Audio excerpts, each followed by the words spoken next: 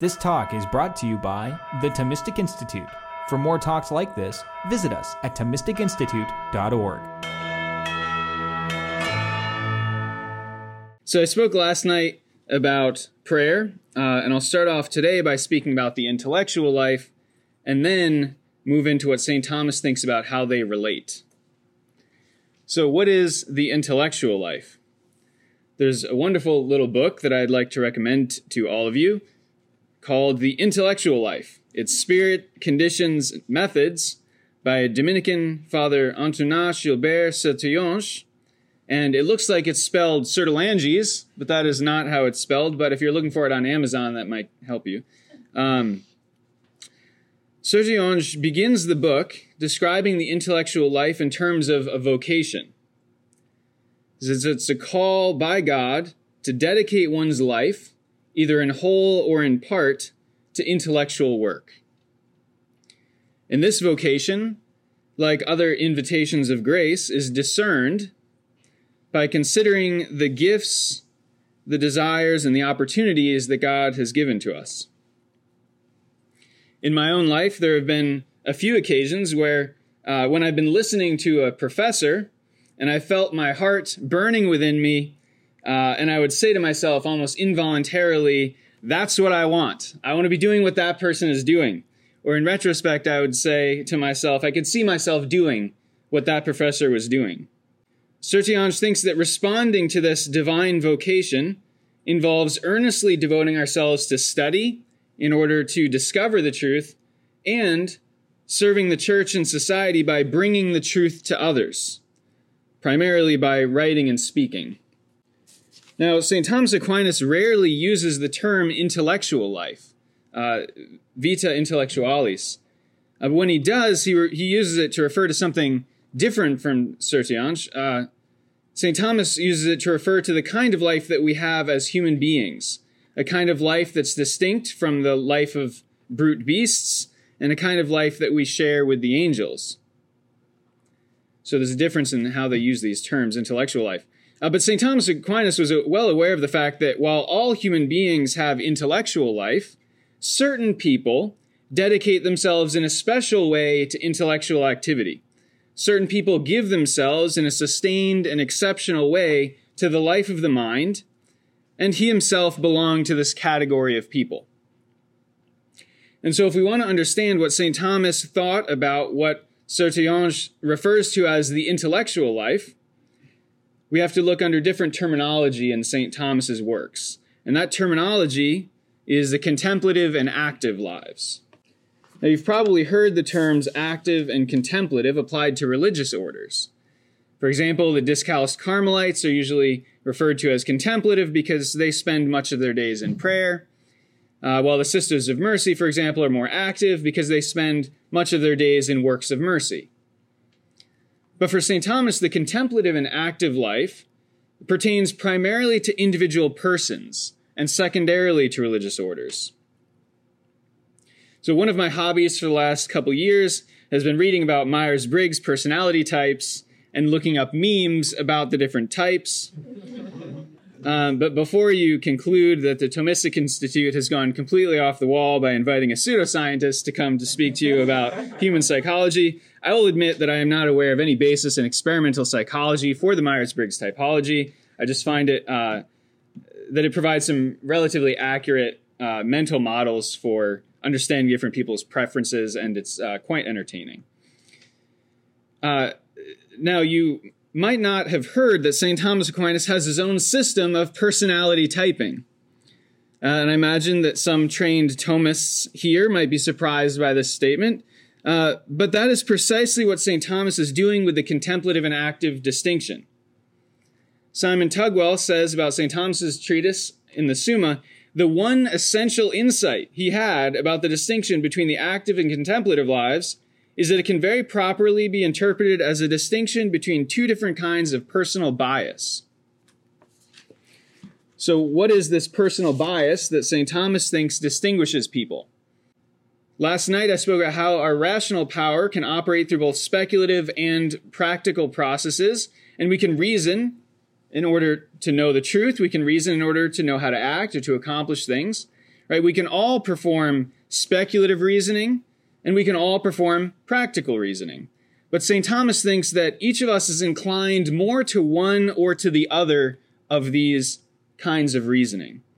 And I think this can be confirmed by our experience. You may know some people who are so continually occupied with theoretical questions that you're genuinely concerned that if you don't walk with them through a busy intersection, they won't be thinking about theoretical questions for much longer. And you may know other people who are so intent on accomplishing things that their Instagram feed is sufficient evidence that they are living their best life. They're scuba diving, they're doing good works, ministering to drug addicts on the streets, they're paving their driveway, they're putting a new roof on the shed, and they're generally just not as interested in theoretical questions as they are in engaging with the concrete world and making a difference in it. Right, these are somewhat extreme examples. I think many of us probably fall closer to the middle in this spectrum, but they illustrate St. Thomas's point that we tend to have a preference towards one or the other kinds of operations of reason, either speculative or practical. And it's not that contemplatives can't reason practically, and it's not that active persons can't think speculatively. We all want to know the truth and accomplish things. But St. Thomas thinks that each person has a certain predisposition towards one or the other form of life. And St. Thomas goes on to explain that there are certain kinds of actions, certain specific actions, that pertain especially to either the contemplative or the active lives. So that we'll find contemplatives doing more of one type of activity and active persons doing other types of activities. In question 180, Article 3 of the Secunda Secundae, as the second part of the Summa, St. Thomas considers what the contemplative life consists in essentially. So what is the heart of the contemplative life? And he concludes, not surprisingly, that the contemplative life is characterized by the very act of contemplation, which is a simple gaze on the truth. A contemplative person is someone who prefers speculative reasoning in order to know the truth for its own sake. And this means that the crowning act of his or her life is the very act of knowing the truth. Contemplatives live for the moments when the truth dawns on them. These are people who are in love with the truth, and so they structure their lives in such a way that they can more readily and regularly get glimpses of the universal and the eternal. So it could be tempting to think that Sertillange's idea of the intellectual life is just his name for what St. Thomas calls the contemplative life, but that's not the case. There's an element of the intellectual life. I'll draw a picture in a moment. There's an element of the intellectual life, as Sertillange understands it, that extends beyond the contemplative life as St. Thomas understands it, and that's the communication of the truth to others. For St. Thomas, the act of teaching or communicating the truth to others is not directed towards God, who's the intelligible truth, but towards others. And so teaching belongs not to the category of acts pertaining especially to the contemplative life, but to the active life. So teaching is an act of the active life. Now, what this means is that a Christian intellectual is someone who not only contemplates the truth, but who also hands the truth on to others through the active work of teaching. So I'll try and demonstrate this. Not demonstrate it, but I suppose I'm kind of demonstrating it. I'll draw a picture so you can see what I'm trying to say here. So the intellectual life encompasses both contemplative acts and active acts. Coming to know the truth and then communicating it to others. Right? This is what is involved in the intellectual life. Now, one or other of these may predominate in an intellectual's life. One person might be much more dedicated to study, while another might be much more dedicated to teaching, depending on their natural predisposition or the requirements of the university at which they teach. But to fulfill the vocation of an intellectual in service to church and society, requires both contemplative and active activities, both the pursuit of knowledge through study and the communication of knowledge through teaching. And for St. Thomas, the ideal is not a purely contemplative life that only seeks knowledge, nor a purely active life that only seeks to communicate knowledge. But the ideal for St. Thomas is a contemplative life that's so full that it overflows in teaching. And so he says famously, just as it is better to illuminate than merely to shine, so it is better to hand on to others what is contemplated than merely to contemplate. And this is where the Dominican gets, I suppose, one of its mottos, contemplata aliis tradere, to hand on to others what has been contemplated. Now, when it comes to contemplative activity, which is the basis for teaching and writing, communicating the truth to others, it's no secret that St. Thomas thinks that we can discover all kinds of truths by the natural light of our reason, even without the assistance of grace. In question 12, article 12 of the Prima Pars, the first part of the Summa, St. Thomas quotes St. Augustine, who later in his life, in his retractations, says, St. Augustine is saying, I do not approve what I said, God who wills that only the pure should know truth, for it can be answered that many who are not pure can know many truths. So even though St. Thomas acknowledges the natural limitations of human reason and its weakness as a result of original sin, he's well known for strongly affirming the possible attainments of human reason, even unaided by divine grace. But there's a danger of focusing so intently on what human reason is theoretically capable of achieving, as it were on its own, that we can lose sight of the ways that God assists reason, both in its natural operations and in its operations in the supernatural order. If we lose sight of the role of divine influence and assistance in the intellectual life, we'll correspondingly fail to recognize the importance of prayer in the intellectual life. And unfortunately, I believe this has happened through the centuries. But if we look closely at St. Thomas's life and writings, we find that he undeniably recognizes prayer as having an essential part in what Sertillanges refers to as the intellectual life. So prayer really has an essential place in the intellectual life. First of all, what is this place? First of all, St. Thomas sees prayer as an important preparation for all kinds of activities. And that naturally includes study and teaching and, all activities. In the very first article of the question on prayer in the Summa, St. Thomas quotes Pseudo Dionysius, who says, "It is useful to begin everything from prayer, as giving and uniting ourselves to God." One of the greatest writers of spiritual theology in the last few centuries, Adolphe Tanqueray, discusses prayer before other activities as one of the general practical means of perfection, and even calls it a shortcut to perfection, to offer all our actions to God before we do them. Why would praying before other activities be helpful? Tanqueray lists a number of reasons, but St. Thomas Aquinas emphasizes one in particular. In Article 14 of the Question on Prayer, St. Thomas asked whether prayer ought to last a long time. And he's dealing with a long-standing question of biblical exegesis and spirituality. That is, what do we do with St. Paul's command in 1 Thessalonians 5 to pray without ceasing?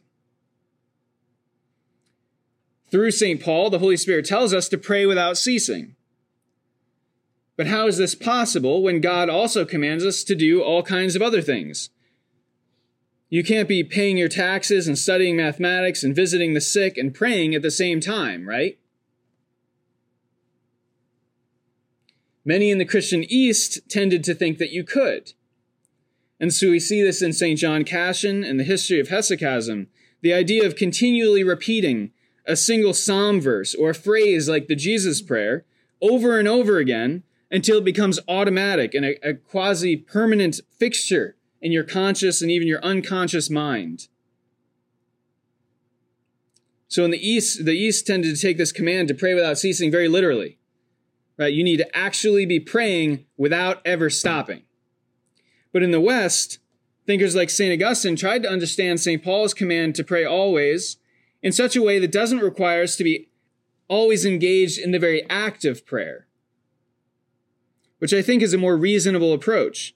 Right? God doesn't command the impossible, but I find it quite impossible to request things from God while I'm asleep.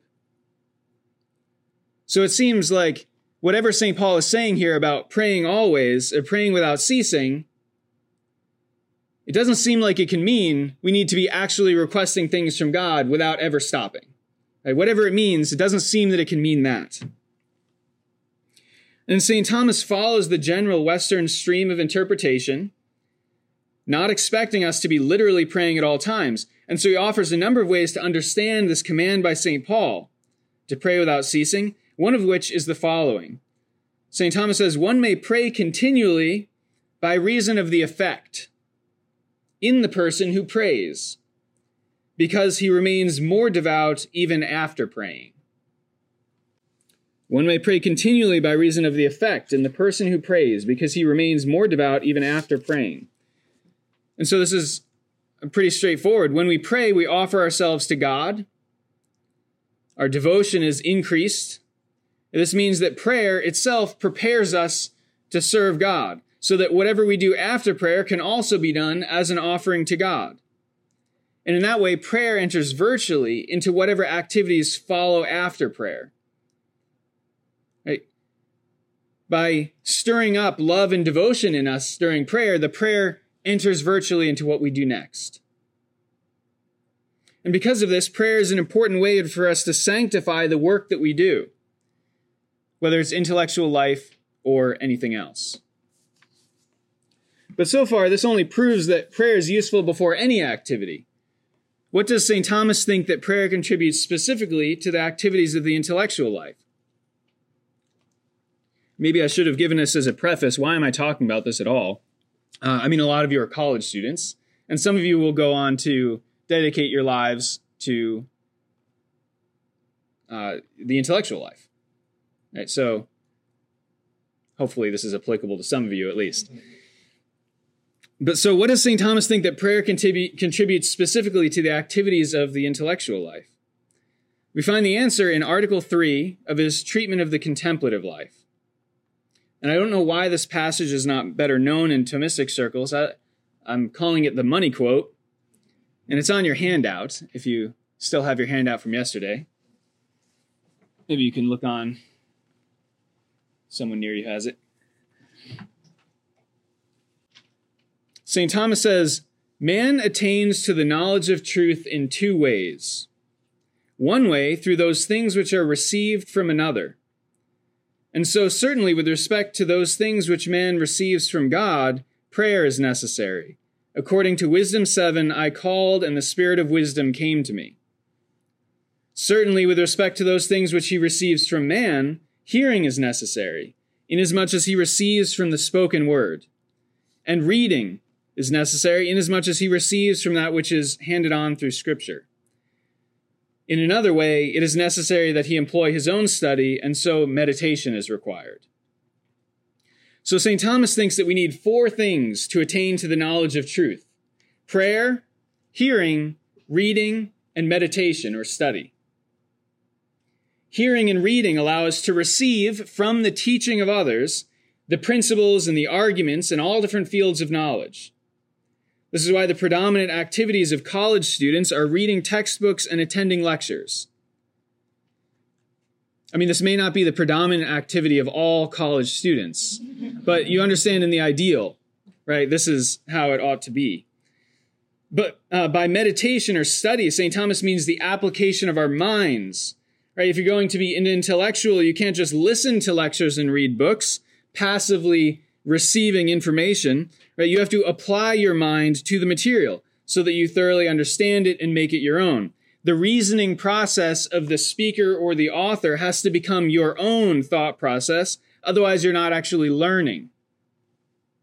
Right? Maybe something is stored in memory, but you're not traversing the rational discourse that's going to enable you to acquire the knowledge in that field of study that you're engaged in. But in any case, I think it's significant that St. Thomas lists prayer even before hearing, reading, and study. He says that prayer is necessary with respect to what we receive from God, According to Wisdom 7, I called, and the spirit of wisdom came to me. And by spirit of wisdom, St. Thomas understands here the gift of wisdom from the Holy Spirit. And so St. Thomas has in mind, when he says this, the biblical account of King Solomon, who prayed for the gift of wisdom and received it from God. And I didn't know that this was going to be part of morning prayer this morning, so this is very convenient. I was going to read to you briefly one of the accounts in Scripture of this. Solomon says in Wisdom 8:21, but I perceived that I would not possess wisdom unless God gave her to me. And it was a mark of insight to know whose gift she was.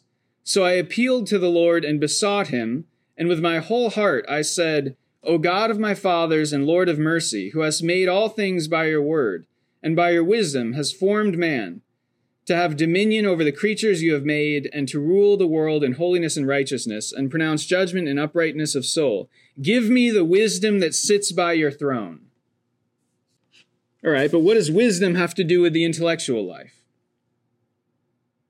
Wisdom for St. Thomas, as for Aristotle, is a habit of knowing first principles, which enables us to judge rightly about all other things in light of those first principles. In other words, it means to know God and everything else in light of him, right? To see everything from a divine perspective, which is why Aristotle says in the Metaphysics, such a science either God alone can have or God above all others. And the consequence of this knowledge of first principles is to see how everything else fits together, right? The relative positions of all aspects of reality. So classical education is traditionally sapiential, or it has for its goal the acquisition of wisdom. And so from a classical perspective, a truly educated person is not simply an expert in a single field, but an educated person is someone who has a grasp of, just a fundamental grasp at least, of all aspects of the universe as a whole and in their relations, and therefore can make good judgments about all of reality and about human life.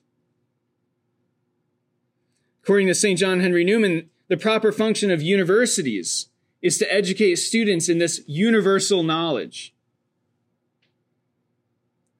And of course, good leaders in society need such a comprehensive and ordered view of reality, which is why in the Roman Republic, a liberal arts education was considered a basic necessity for citizens. In any case, what this means is the contemplative life for St. Thomas and the intellectual life for Sertillanges are not perfected by the study of physics or psychology or even ethics. A true contemplative and Christian intellectual will undoubtedly have areas of expertise, but he or she will be distinguished above all by wisdom, which is knowledge of the highest causes, above all God himself, and how all things relate to him and to each other.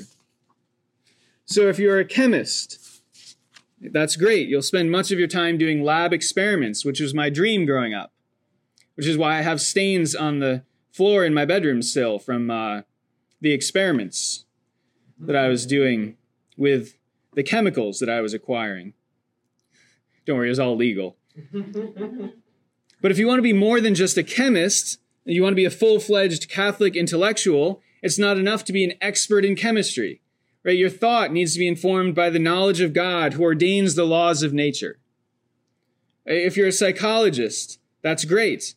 But if you want to be a true Catholic intellectual, your experiments and your guidance of individuals need to be informed by the natural and revealed moral law and take into account the philosophical principles of anthropology, and so on through the other possible careers.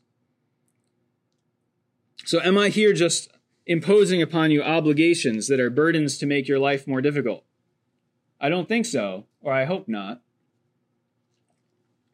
Because as human beings, we naturally desire to know first causes, which means we're made for wisdom. And we need at least some wisdom for an integrated intellectual and human life. If we inhibit our natural desire for coherent and comprehensive knowledge and only pursue a single field of study, separate from everything else, we can become malformed intellectually, imbalanced in our knowledge, and consequently imbalanced in our lives.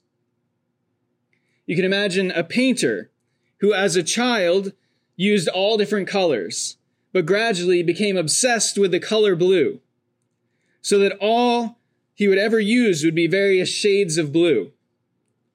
And he may be the best painter of blue in the world in his adult life, but eventually he'll lose touch with the whole range of beauty in the world, and his paintings will fail to represent reality. He'll probably eventually lose confidence even in his own ability as a painter, because he knows that he's neglected all of these other colors. Right? And by analogy, something similar can happen if we pursue a single field of study adamantly and neglect for an extended period of time the study of all other aspects of reality. We can lose the ability to think in a balanced way about the world and our own lives. Right? Sometimes as scholars, we can become experts in a particular tree, but once in a while we need to climb up the mountain and take in the whole landscape. Right? And this is the function of wisdom. So we want a balanced and a relatively comprehensive view of reality. We all naturally desire this and need this to think and live well. And if we dedicate our lives to study, it's especially important so that we can keep our balance. So we know a little bit about what wisdom is and a bit of why we need it, but what is the Holy Spirit's gift of wisdom? There's some controversy over St. Thomas's teachings on the gifts of the Holy Spirit, but what Thomists will generally agree on is that the gift of wisdom is a habit infused in our souls by God, disposing us to be moved well by the Holy Spirit in our judgment about divine things. So the gift of wisdom is a habit infused in our souls by God, disposing us to be moved well by the Holy Spirit in our judgment about divine things. And so St. Thomas thinks that prayer is necessary for the contemplative life because it obtains from God the assistance of the Holy Spirit, who guides our mind in making right judgments, especially about the highest things. Now, of course, this doesn't mean that only Christians can have wisdom of any kind. Again, St. Thomas is a great defender of the natural capacity of the human mind to attain knowledge, even on a metaphysical level, without the assistance of grace. And so it's possible for us to acquire philosophical wisdom. We can understand the world in light of certain metaphysical principles, even without the assistance of divine revelation or grace. But there is far more in the mystery of God and in his workings of providence, his grace in individual persons, and his directing of history that is totally inaccessible to philosophy, which is built up on human reason alone. And Christian faith alone provides us with access to the knowledge of these higher and deeper aspects of reality, which we could not know simply by our own reason. Okay, so faith provides us access to this knowledge, right, of the higher and deeper aspects of reality. But it's one thing to have faith in divine revelation, right? That makes you a Christian. But it's another to know how to apply the knowledge of faith in such a way that these truths of faith serve as principles that will coordinate all of our thinking so that we have a coherent supernatural reading of reality. And I contend that this requires the inspirations of wisdom from the Holy Spirit. After we've received faith as a gift from God, the inspirations of the gift of wisdom make it possible for those in a state of grace, and especially for those who pray, to see the world from God's perspective in such a way that God alone could see the world and that no one could see by the natural power of reason alone. This infused wisdom is what enabled Saint Therese of Lisieux to write in Story of a Soul, "Since the time I took my place in the arms of Jesus, I am like the watchman observing the enemy from the highest turret of a strong castle. Nothing escapes my eyes. I am frequently astonished at seeing so clearly." As Catholic intellectuals, we need more than just natural philosophical wisdom, because that will only show us so much. We also need infused wisdom, so that we can see how economics is related to the life of the church, so we can see how physics is related to creation, so we can see how human psychology relates to our eternal destiny, so we can see how history, how real history is related to God and his action. right? And so on. We need infused wisdom for this.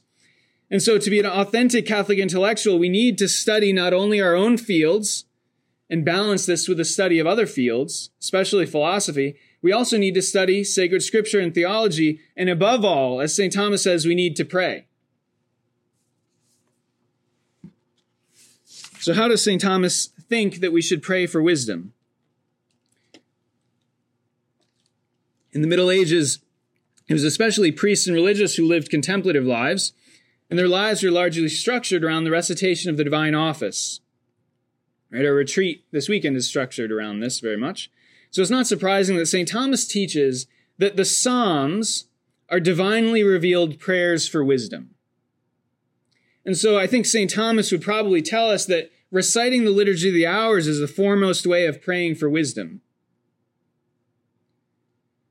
But St. Thomas certainly doesn't think that the Psalms are the only way to pray for wisdom. In fact, he composed his own prayer for use before study, which I believe is principally a request for wisdom.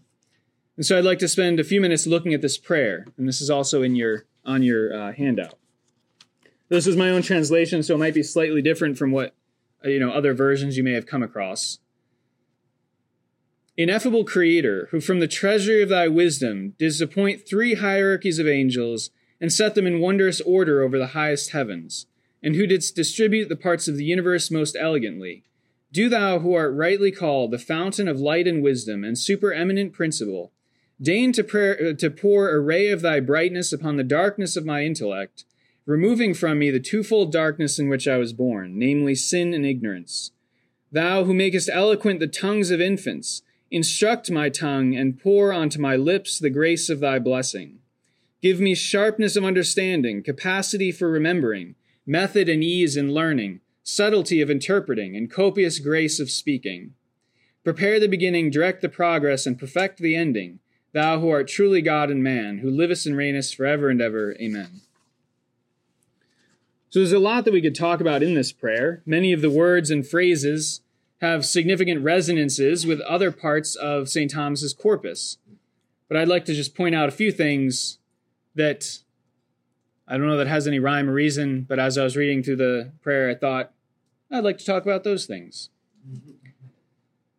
So a fair number of translations, you may have noticed this if you pull up St. Thomas's prayer before study, if this is already part of your life to pray this, you might have noticed that a fair number of translations leave out the whole opening portion, who from the treasury of thy wisdom didst appoint 3 hierarchies of angels, and set them in wondrous order over the highest heavens, and who didst distribute the parts of the universe most elegantly. A lot of translations just leave that out completely. But this part has a number of important functions in the prayer. First of all, it indicates a sapiential approach to study. God himself, from his wisdom, orders all things. As the medievals are fond of repeating, wisdom reaches mightily from one end of the earth to the other, and she orders all things well. And because God orders all things in his wisdom, that means that we can actually learn about the universe. And even more importantly, the study of the universe can and should lead us to the knowledge of the one who created it. As second, St. Thomas sets up an approach to study that's epistemologically realist.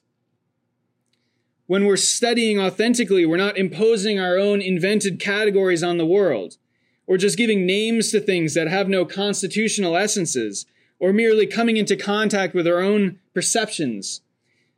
No, when we study rightly, we can discover the truth about reality, and thereby participate in the wisdom of God himself, who designed and created all things. So study allows us to reproduce in our own minds the wisdom of God. All right, third, St. Thomas sets up a very broad range for study. We don't find any restriction of reality in this prayer within the theoretical limitations of biological naturalism or mechanistic physicalism.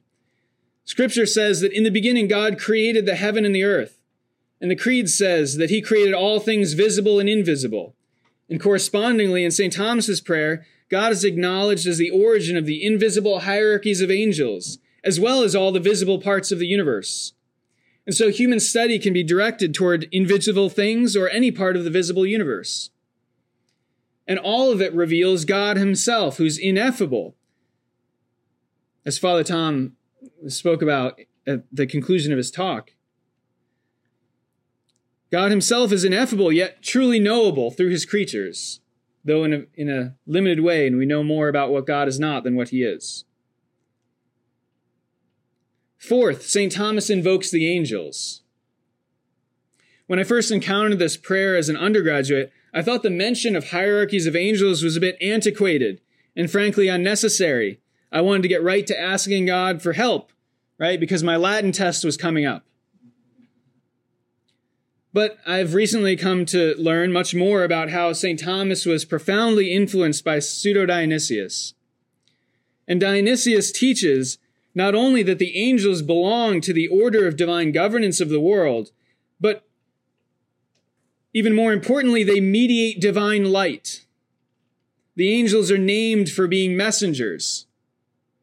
This means that the angels are involved in our coming to know the truth, especially about divine things. St. Thomas thinks that the angels can do this in two ways, by directly proposing things to us and also by strengthening our intellectual power. And so the angels are not just there to help protect us from falling down the stairs, although thankfully they do this quite a bit. They're far more concerned with illuminating our minds and sharing with us the wisdom of God. And perhaps you have the experience of being close to teachers of great intellectual power, and you've experienced a kind of temporary elevation to their level.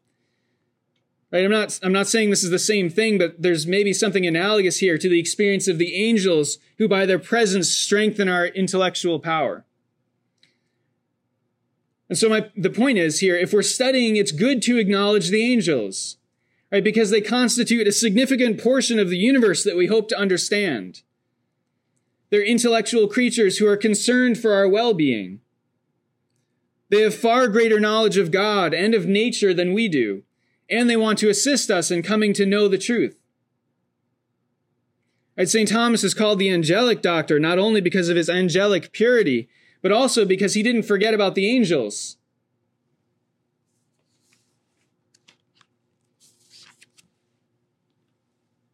So moving on to the heart of the prayer, do thou who art rightly called the fountain of light and wisdom and supereminent principle, deign to pour a ray of thy brightness upon the darkness of my intellect, removing from me the twofold darkness in which I was born, namely sin and ignorance. So first we see here the importance of interior teaching by God. God is not only the source of all created things which we study, God is also the source of all intellectual light by which we learn. And even though God has given us the light of reason, its motion or the use of our reason still depends on his influence.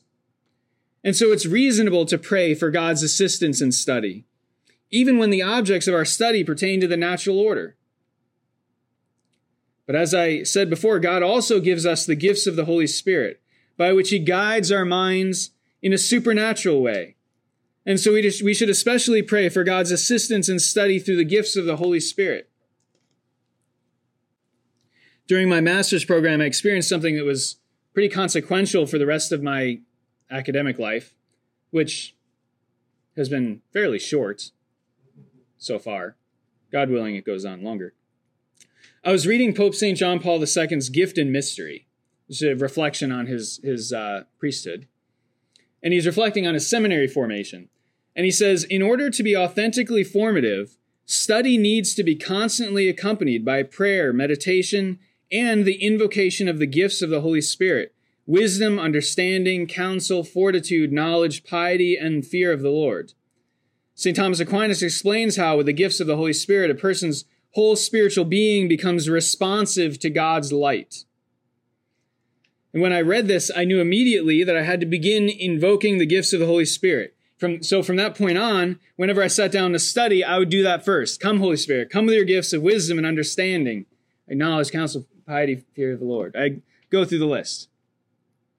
And I have to tell you that my experience of education changed immediately and radically at that point. Now, I'm not claiming here to be that I'm always obedient to the inspirations of the Holy Spirit that I've received. But once I began praying for the gifts of the Holy Spirit before study, there was a wholly new and seamless integration of my study with my life. which was not my own doing.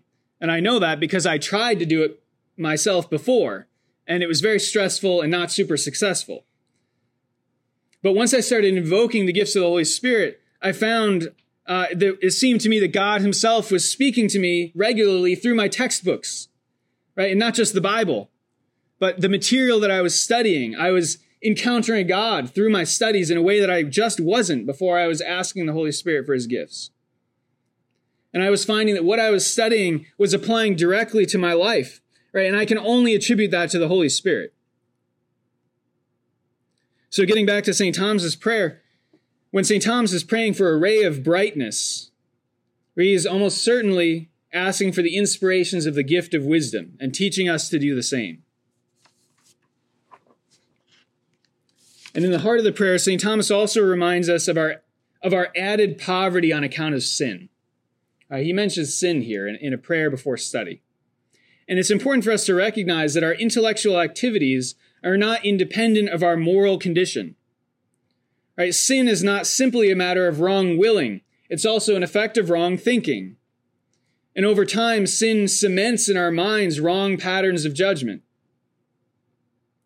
Right? The intellectual life is especially threatened by certain sins.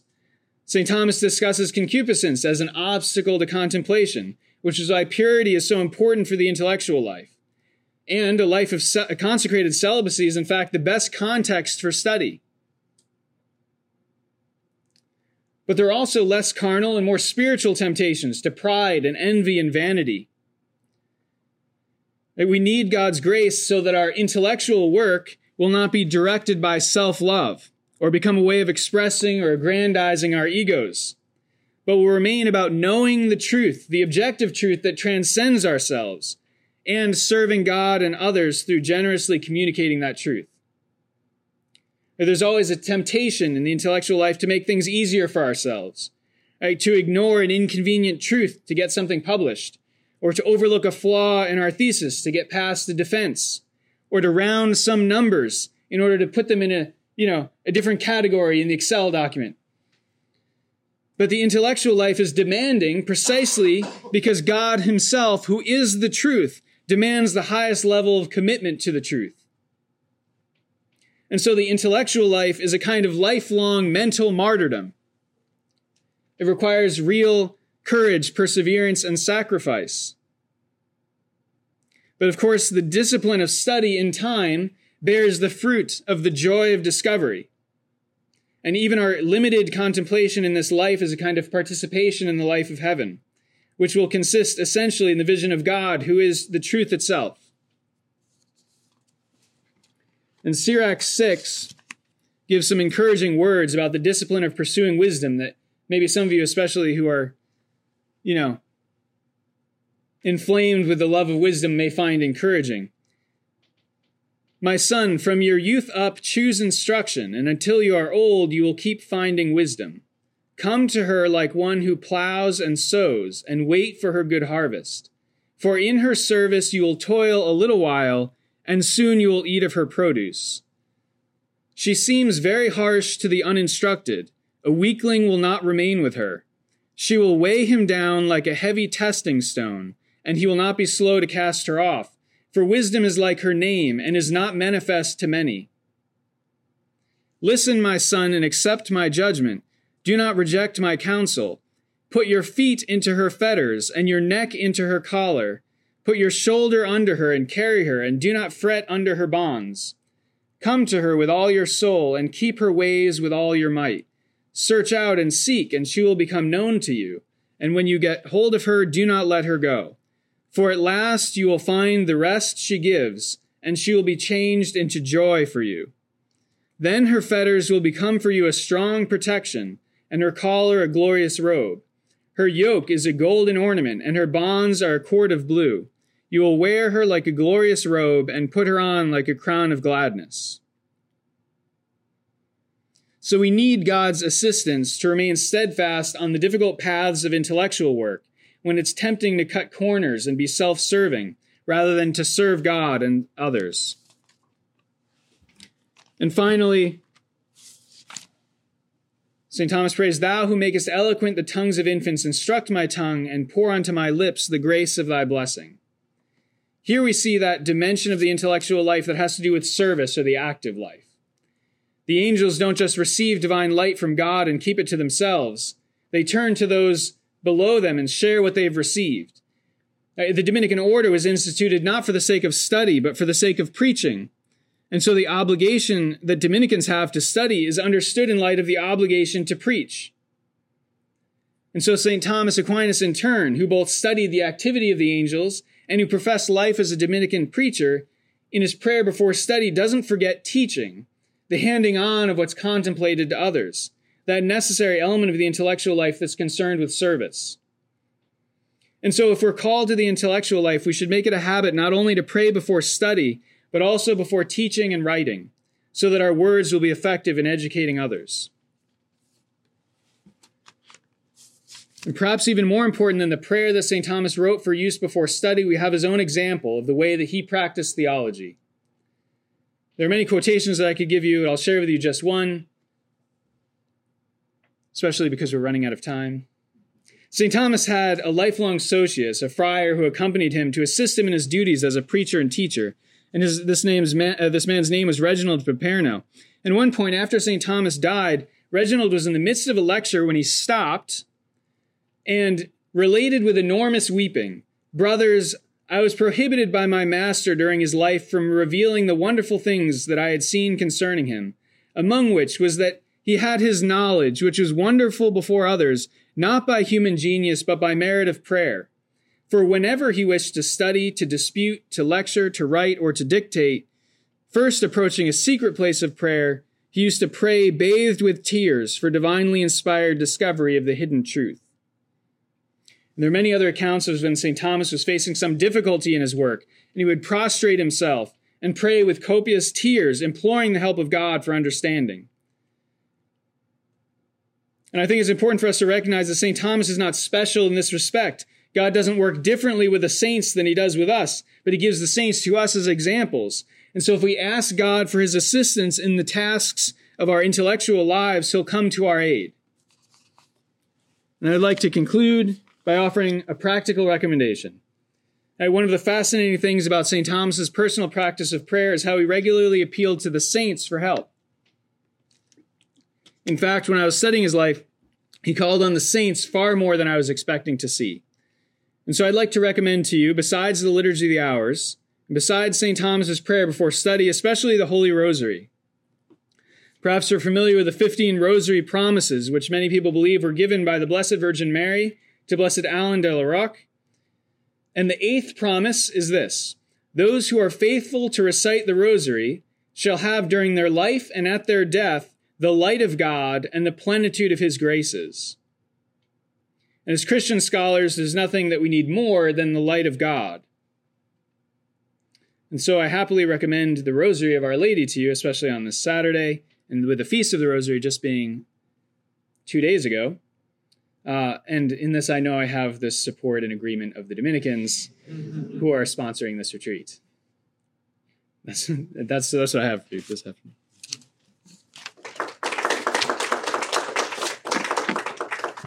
I know this is a little heavier than last night, but are there any questions? Yes. So, divine wisdom is clearly a topic we've thought a lot about. Throughout many places in the Old Testament, in Psalms and like wisdom literature, wisdom is sort of personified in female terms. Mm-hmm. Can you think of any reason, like the fittingness for why, in particular, like wisdom is feminine? It's a great question. Do you have a? Oh, so no, thank you. I thought you were like, I got this. So the question from William was, why do I think that wisdom was portrayed in feminine terms in the Old Testament? And I mean, for the primary response you would want to get from a biblical scholar, right? Because they will be able to give you some of the historical reasons why that may have come to be in the Hebrew wisdom tradition. I just ended on the note of Our Lady. This isn't necessarily going in the proper order of things. All right. So instead of talking about Our Lady, wisdom is often attributed not only to Christ, the Son, but to the Holy Spirit, who gives the gift of wisdom. And I was told to say something controversial in this podcast, and there's certainly nothing more controversial that I could say for perhaps more conservative listeners than to say that, of course, God is beyond all gender, right? And yet you want to find in God, by analogy, certain principles, some analogous terms, right, to what we would see as, gender here. And this means you could perhaps attribute certain more masculine or feminine attributes and kind of line them up with divine attributes. And so if you do this with the Trinity, you could say that the Holy Spirit in a certain way corresponds to the more feminine kind of attributes in humanity, of this kind of nurturing, this kind of intimate communion with people. Right? The Holy Spirit, as the fathers see it, the Holy Spirit is, he's nurturing us, right? He's the one who brings us into communion with God. The Holy Spirit is the one who teaches us to cry, Abba, Father, right? Just as a mother teaches her child to call the child's father, dad. The mother's goal is to have the child's first words be not mom, but dad. Right? And so we can see there is a certain tradition of reflection on the Holy Spirit in this kind of feminine way. Now, where you don't want to, where people get in trouble is, there's lots of ways you can get in trouble by following this train of thought. I mean, you always want to maintain that there's a reason why God revealed himself primarily, fundamentally in masculine terms. And it's not because he's a man, although he is in the incarnation, but in his divine nature, God is the initiator of creation and of redemption. And in that respect, he has this what you might call masculine kind of characteristics of being the fundamental origin and font of all that is, right? In that respect, he reveals himself. I think for that reason, he reveals himself, especially in masculine terms, right? Why he becomes a man, right? Instead of becoming incarnate as a woman, to show that he is the initiator of human salvation. So you don't want to lose track of kind of this primary sense of understanding the kind of by analogy, God's fatherhood, and the reality of God's fatherhood. But at the same time, we don't want to say that, well, therefore there's nothing that you can by analogy say from femininity that might apply to God, right? And so I think in some sense you could, theologians who do this, St. Maximilian Kolbe, for example, who are going to do this kind of analogous thinking about God, are going to attribute to the Holy Spirit, especially the feminine or motherly kind of activities of God.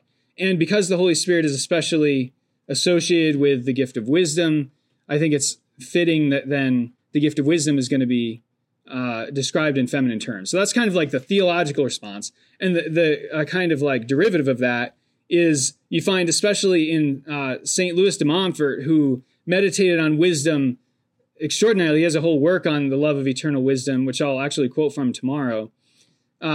He loves to look at the Old Testament mentions of wisdom, especially in light of Our Lady. Because of her intimate union with the Holy Spirit, she's the one who especially exemplifies for us the gift of wisdom kind of in its operation. And so it's especially St. Louis de Montfort thinks that it's especially by devotion to Mary that we acquire from the Holy Spirit this gift of wisdom. And so when he reads a lot of these passages in the Old Testament, he sees them not only as referring to divine wisdom, the incarnate Son of God, but also the Blessed Virgin Mary. And so you say, all the passages that are talking about inviting us to come under her shelter, right? Well, that's an invitation to come under the shelter of Our Lady. And by that way, you participate in the gifts of the Holy Spirit. So there's a lot that's been done in the theological and spiritual tradition as to why we have kind of feminine terms for wisdom. But again, I suppose in somewhat proper theological method, you would first want to hear a biblical scholar's account, which I cannot give you. Oh my gosh, there's lots of questions. There was a biblical scholar I took who the primary thing I remember him saying was there's a difference between the tree of life and the tree of knowledge and the Garden of Eden. But the tree of knowledge was described as something offering wisdom, like a fruit that, like as you're saying, like a motherly figure who bears fruit, who invites her children to come in and to eat of her. Obviously, there's so much more than that. But. Yes, that's interesting. It reminds me of somewhere in the wisdom literature, come to me and eat, right? He who eats will hunger for more. It's talking about the desire for wisdom. Now, we wouldn't want to confuse the kind of the tree of knowledge of good and evil as being like real wisdom, because it would, right? This is obviously when Adam and Eve are deceived by the devil. And it's through it's an inordinate desire for wisdom that leads them to the fall. And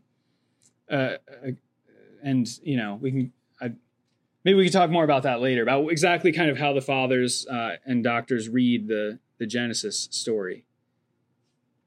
Dane? Yeah, so all throughout the talk, I was really struck by like these like three main like phases of like prayer, learning, and then finally action, which I like to think of as like healing, really, because I see that really embodied in an experience I had all throughout high school, which was a summer theology institute called Saints and Scholars at Holy Cross, per the shirt I'm wearing right now. And that's quite literally the motto of it: pray, learn, heal. And so I remember this being like distinctly formative for my theological voice and, discerning a vocation towards academic theology, the intellectual life.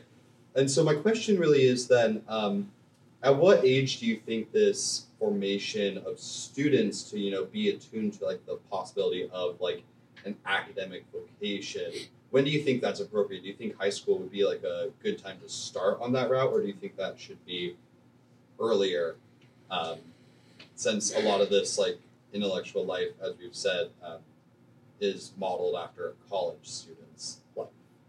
So when do you think we should start thinking about this? So Dane's asking, when practically speaking should we be discerning a vocation to the intellectual life? Kind of at what point of our educational path should that consideration happen? I think back of how useful it would have been if I hadn't spent so much time playing Mario 64 and had instead been learning Latin when I was younger.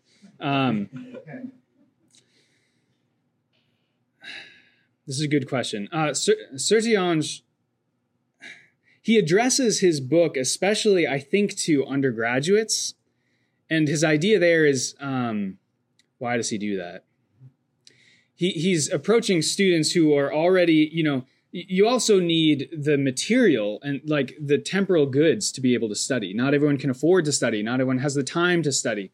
So practically speaking, part of the discernment is you need the opportunities. If God is calling you to it, he'll give you the means to fulfill the vocation. And so if someone is already embarking on a path of higher education, I could say if you're really not interested in college at all, when you come out of high school, I would say that's probably a sign you're not in, you're probably not as likely called to the intellectual life. Now, not necessarily, but typically I think you would have some type of attraction to study, right, when you're coming out of high school. But Sertillanges is focusing on, I think, undergraduates because they're in a place where they're starting to actually dedicate their lives to this work. And you have, college is a time where you're making decisions about what you're going to do with your life. It's one of the main functions of the undergraduate time is it's a kind of discernment time for how you're going to serve others. And so I think it's a very fruitful time to have this, to go through this process of discernment. For me, it was very late. Like it only came to me very late. And that's probably largely through my own fault. So I'd say the best time to start considering it is now, for whoever you are. And, just with everything, like parents ought to be attentive to not only the natural dispositions of their children, but also whatever kind of attractions of grace or gifts that they have and foster those. And, you have a child who's just really fat, just really loves the truth. Well, try and foster opportunities for them to have more engaging experiences of learning. You know, if your child's really into soccer, put them in a league, right? You know, if there are interests, foster those. And then I think the child is then more well-disposed to follow that path longer on. You know, expose them to religious life, right? Expose them to all different possible vocations in life. You know, and I think the earlier the better. Yeah, I know it's kind of vague. But I'd say the earlier the better you can get people thinking about this. I remember walking with my dad down the road when I was in, I don't remember, elementary school, and he was describing the process of how many years it takes to get a bachelor's, the master's, and the doctorate. And I remember walking down the road and like adding up the number of years it would take me to be a doctor. And I wasn't even expecting, by the time I was done with my master's program, I wasn't even thinking I'd go back for a doctorate. But when I was younger, I had this strange operation of grace, I suppose, in my life walking down the road where I was just thinking about, yeah, someday I'll just keep studying for like most of my life. And I think, you know, good parenting, you want to pick up on those things and foster those interests. And yeah, those are just thoughts that come to my mind. But that's a great question. But if you haven't thought about it, think about it. That's part of the reason why I am talking about this today, is because a lot of you are still in the point where you may be making decisions about your future. And it's worth considering, you know, do you have the gifts? You know, do you have the opportunities? You know, could this be something that's more than just an interest of yours, but actually a vocation from God? Something that, you know, that your role in society, in the church, is to really dedicate your life to study in a kind of sacrificial, adamant way. Yes, Father Jonah. Yeah, I have a question. So, could you speak then about people who have this call, perhaps, but might not find employment doing so? The reality is it's very hard to find employment as an intellectual. But you're still called to know, to seek wisdom, to seek the truth, and to share it with others in other ways. Is this something you give thought to? Or yeah. So Father Jonah's asking if I'd thought about the kind of different ways the intellectual life can be lived out, because not everyone, you know, not everyone can live let's say, an academic life, right? There are few positions available where you can be funded to research and to teach. And even if you get one, it's still barely enough to live on, right, in some places. So I would say that falls into the category of discerning opportunities and also discerning your gifts. But Serge says that the intellectual life, you know, as he talks about it, is not only a kind of, the call doesn't only come in the form of a kind of complete dedication of all of your time to the intellectual life, right? He says that if you have a certain grace of this vocation, all you need is 2 hours a day. He says to read, to write, to study. You can do this in your free time. You know, if you feel that if you believe that God is actually calling you to contribute to society in this way, especially through communicating the truth, then you can do this in your free time. You know, but obviously, you know, living wisely means also paying attention to fulfilling the duties of our state in life. And if you're a father or a mother that needs to provide for a family, well, if you can't afford to dedicate all your time to study, then God is clearly not calling you to it, right? He's calling you to something else. And maybe you can use any free time that you have to dedicate yourself to study and to, you know, maybe you're really good at writing Facebook posts, right? And this is a way of communicating the truth to others. Right? And that can be a kind of expression of the intellectual life. I'd say that's probably not necessarily the way to go immediately, but like, there are ways. Yeah, there are certainly ways. And of course, you know, St. Thomas Aquinas says that every human being has intellectual life, that means that no one is going to be satisfied with a life that is purely active, with no pursuit of the truth at all. And of course, as Christians, we're also called by Christ to evangelize. And that means also speaking the truth to others, right? When the opportunity provides itself, when the promptings of grace are there. Yeah, Patrick. How does one deal with the way in which particular circumstances, opportunities, states of life limit your capacity to actualize your intellectual potential in other ways? So, for example, you gave the example of having a family, Mhm. and there's a serious way in which family life restricts your capacity to study or to learn. It's developing you in a different way, in a good way, like it's teaching you charity. But there's a certain sense in which there is a sacrifice made there. There's limits to time and energy and devotion to certain things. I'm thinking of my own life currently too. I would say that my passion is philosophy and theology, and I'm teaching middle school science right now. Mm-hmm. And I love it. It's a wonderful time. I am certainly growing in virtue in ways I never anticipated. But there's an ongoing sense in which like I'm sacrificing something that I see could be that is a gift and something that I want to develop. So like how do you balance those goods that are very genuine and appear to be God-given gifts and potentials?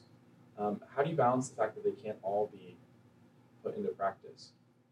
So that's a good question. So Patrick's asking, how do you balance in your life the pursuit of various goods that are true goods, family life, especially if you have some sense of a vocation to the intellectual life? How do you balance this out? Because if you're caring for a family, a lot of your time is necessarily dedicated to raising your family, raising your children.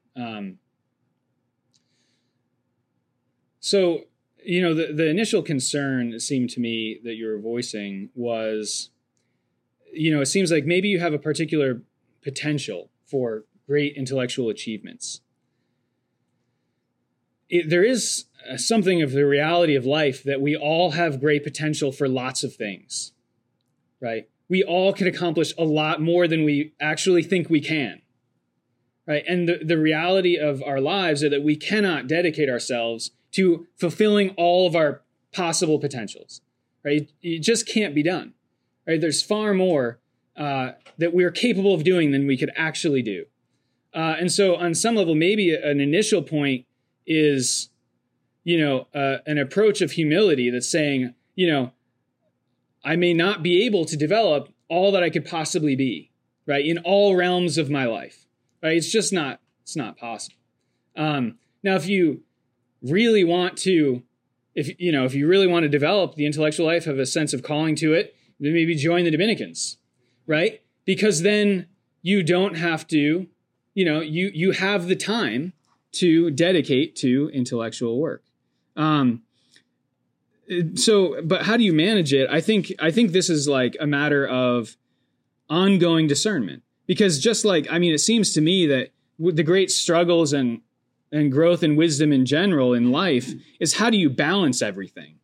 Like, as a human being, how do you balance all the different needs and desires and obligations? And, it'd be great if we didn't have to eat in some sense, right? You can get a lot more done, but that's not going to help us flourish as human beings. And so I'd say it's just a matter of discernment. So the more you have a conviction that God is calling you to a particular activity, I would find ways to prioritize that in your life, right? You have a real sense that God is calling you to do long-term work in theology. Find a way to dedicate an hour at some point in the day to reading theology, right? And prioritize according to your discernment of what, particular goods you feel invited to by God. But everything, it's a balancing act all the way through. And there are seasons, there are times where we have to go with the give and take of life, that there are certain times where you can spend more time in study. This is why, you spend a lot of time in university if you're going to go into that kind of life. You dedicate a significant portion of your life to study, right? To develop the habits and some of the knowledge that'll be foundational for the rest of your work.